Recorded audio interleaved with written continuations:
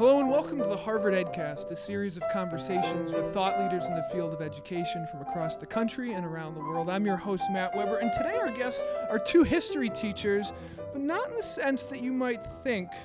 Rather than chalkboard or textbook, their tool of trade is hip-hop. With over 100,000 YouTube hits and a new album, Trip to DC, out, we're here with the co-founders of the educational music group Smart Songs. Welcome to the EdCast, Shoeless Jeff and Scott Free. Thank you, Matt. Great to be here. Thanks, Matt. I guess a good first question would be for you to describe what a song is like, but I mean, you're both right here. Why don't you give us a quick little sampling of one of the songs? Sure. Why not Presidents? Sounds good. George Washington is called the father of the nation. John Adams passed treachery legislation. The famous Thomas Jefferson bought Louisiana. Under James Madison, War of 1812 began. And the Monroe Doctrine was by James Monroe. John Quincy Adams built canals that flow. Know that Andrew Jackson led the common man's cause. Martin Van Buren shunned war at all costs. Lost William Harrison, he died in bed. So then John Tyler filled in instead. Presidents, presidents, whom have we picked to be presidents, presidents? Let's see, throughout America's history, who's made it into the presidency? Very, very good. And I guess, for our audience here, they're thinking they probably learned about the presidents through textbook, through maybe Wikipedia, and now there's this new form. How did this whole marriage of hip-hop and history come about?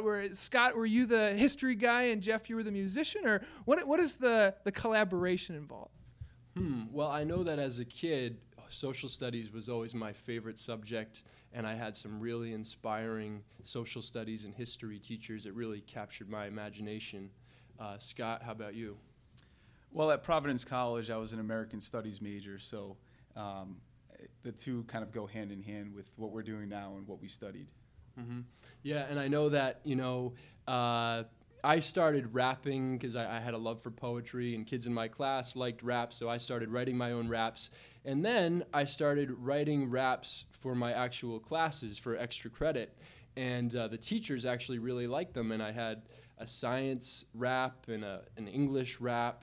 And then Scott and I started this group, and we weren't doing educational songs. And in college, we toured the country with a hip-hop band.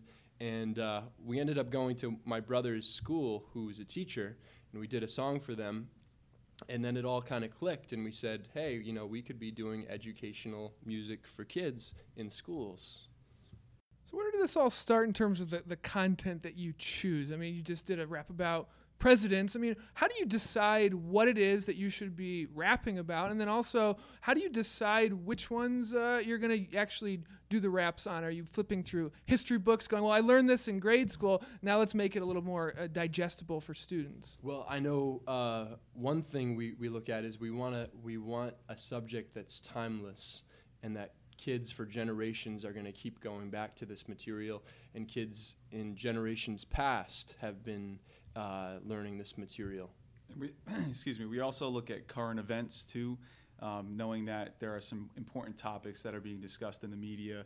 For example, our kids might be learning about right now in school, so we try to focus on those topics and complement what the teachers are using in the classroom. I'm looking at Trip to DC right now. It's Presidents, Welcome to Washington, the three branches. These are all fairly timeless subjects to be discussing. Talk about some of the more current events you're mentioning, and then any future ideas you may be having. Well, our next CD is called Trip to Wall Street, and it's a CD that'll teach kids how to manage their money. We have a song called Money Management, and we also blend these important tools with knowledge of the past. For instance, we have a song about the Great Depression. And then we have a song about today's current economic crisis called The Perfect Storm. So we give kids a picture of the past and of the present, and about ways that they can handle and control their money so that they have that tool moving forward. And I think additionally, along with the economy, you asked about current events, and we have one of the songs that's timeless, and it's the political party song. So I know that we can kind of gauge through YouTube, what videos seem to grow faster. And I think political parties has been one that's gotten a lot of response, mainly because, voting, where we are now, voting is starting to ramp up again with 2012 rolling around. So. It's a good question for just any musical artist. What is the process, the sort of soup to nuts completion of a concept to the actual track being laid down? I know you're here with another collaborator, John Delamorte, who puts the beats together. John, are these beats that you create and then send to Shoeless and to Scott, or how does this whole process go about? So that's one of the difficulties we encounter. Jeff being in Los Angeles, Scott being in Rhode Island, and I live currently in Boston. We kind of have this distance around us, but we make use of the internet and various sites where we can host some of these files online, and we collaborate using the internet. So I'll generally make the beat, or Jeff will come to me and say, we're making a song about Native Americans or some different topics that we're coming up to. Can you make a beat for us there? So generally, I'll create the beat, and we go back and forth online. And then is this something that easily comes to you? I mean, is it you write it down and you sing it first, then you put it to the beats? Or what is the whole process for you let's say you get the beat, what do you do? Well, a lot of times we let the beat inspire us. Sometimes John makes a beat because we say, like he said, we want the Native American song. But other times we'll have some ideas in mind, but he'll send some basic beats and we'll say, hey, that sounds like the Revolutionary War. So let's go and research the Revolutionary War. And we'll actually go into encyclopedias, almanacs. For instance, in the Bill of Rights, we actually went to the Bill of Rights, read the Bill of Rights. Yeah, we'll go to the local library, and we'll research books that we can try to read more about the topic, and in some ways that produces an outline for us. A lot of the times Jeff will kind of create the outline. He's the creative mind behind a lot of the process of what we have, and then individually I'll, as myself, Scott Free, go and write my lyrics based on what the outline dictates, and Jeff will do the same. So we each individually contribute our lyrics, and then collaborate on a chorus, and it all just kind of comes together. Yeah, we try to make our songs very comprehensive and very complete, and include a lot of information. So they're also very organized. So we have the whole outline of the song laid out before we begin writing. And as the creative director, I'll send Scott this outline and ask him what he thinks about it. And when we agree on the outline, we'll start writing the lyrics. I mean, the outline's almost a mini lesson. It's a curriculum. It's a pedagogical guide to a certain part of American history. I'm curious, tell me about the response that you're having between the content that you're producing and creating and how it's being received by individuals, students, what ages, and then also school systems. Are teachers saying, hey, one day I was teaching the Bill of Rights and I decided to supplement this lesson with one of your music videos or with playing your song?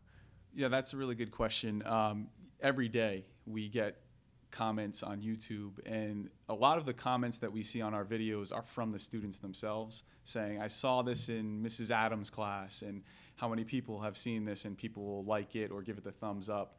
And we're starting to see a lot of the kids turn to YouTube after they've seen it in school and watch it again.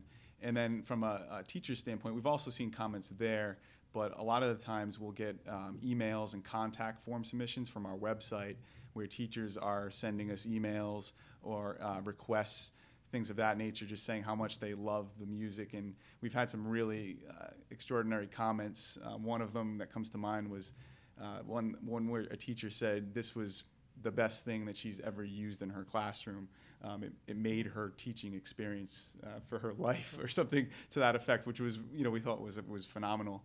But the response has been awesome. So that's, in a lot of ways, what motivates us to continue to make the videos and the songs that we do. Curious about where you see yourself in, say, 5 years. Right now, it's usually just it's American history-based lessons. Well, we our main focus is American history right now, but we're also planning a science CD. We have a song about the planets, a song about the cell that we're in the process of creating. the animal kingdom. And this economic CD is also another topic. And we're also planning. It's funny you asked that. John and I were just talking prior to the interview about doing some math songs too, just to kind of really be comprehensive and all-encompassing, because we know kids tend to struggle with some of those harder topics that they have to memorize, and so math is definitely something we want to venture into as well. John, how would you make a math song interesting and fit within a hip-hop sort of structure? That perplexes me. Yeah, like Scott was saying, I know that that kids tend to struggle with math. I mean, myself, I'm an engineering major, so I'd like to personally work with some of that, like order of operations we were talking about, maybe multiplication tables, and then perhaps I can, I'm not really sure how I would make something mathematical and, reflect in the music there, but it's definitely something that's close to my heart, so.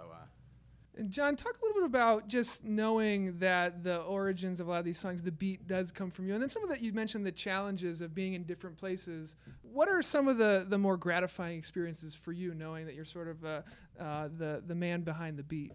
One of the best parts is how quickly we've grown on YouTube. So actually seeing, some of my work online with these fine gentlemen, just seeing how the view counts exponentially grow is just awesome. And actually reading those comments are really there and written by kids who are actually listening to this, and it's working, it's helping them. They're saying they're getting A's on their quizzes. Like, that's pretty awesome. I haven't made music that can positively affect people at this level before, so I'm loving it. So you're entertaining and you're educating. It's a nice marriage of the two. What's the name Smart Songs? Very appropriate. What is your favorite song? If the one that stuck in your head the most, not necessarily the one that's most popular. What was one of your favorite ones to make?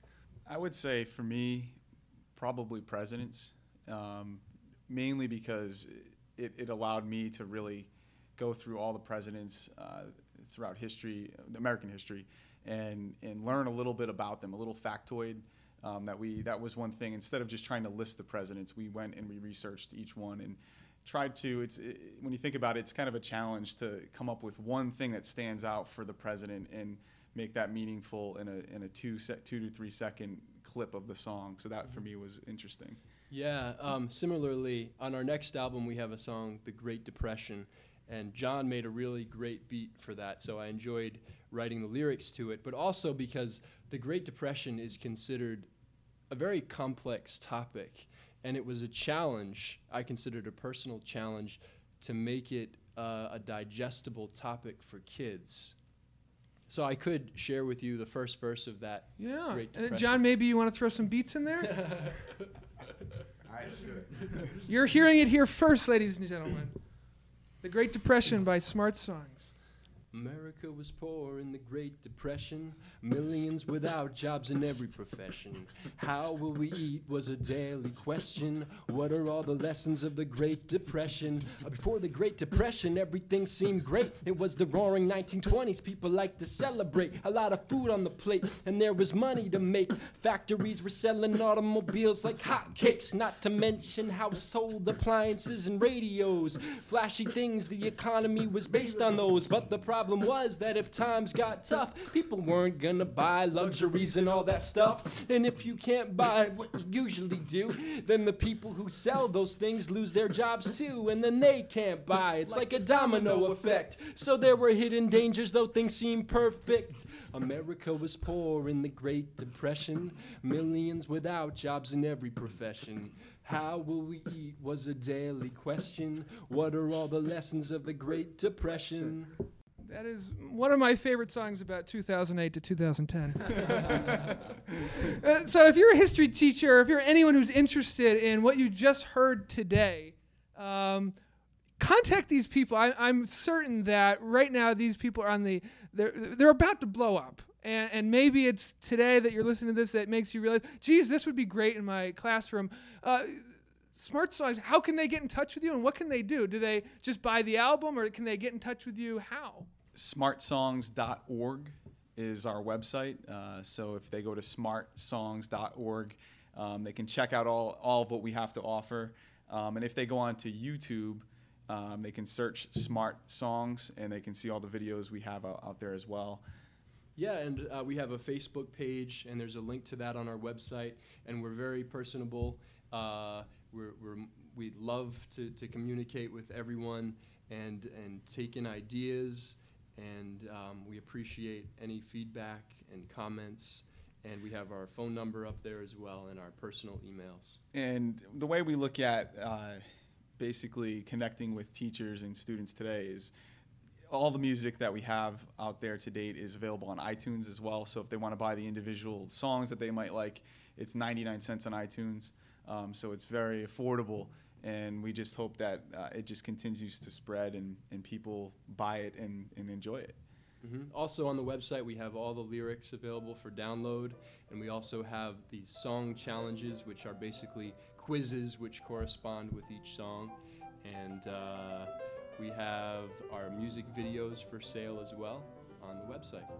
John Delamorte, the Beatmaster, Scott Free, Shoeless Jeff, thank you so much for coming to Harvard today and appearing on the Harvard Edcast. And I just really look forward to watching you guys just completely blow up. Thank you so much, Matt. Thank you. Thanks so much, Matt. This has been the Harvard Edcast, a production of the Harvard Graduate School of Education. I'm your host, Matt Weber. Thank you kindly for listening.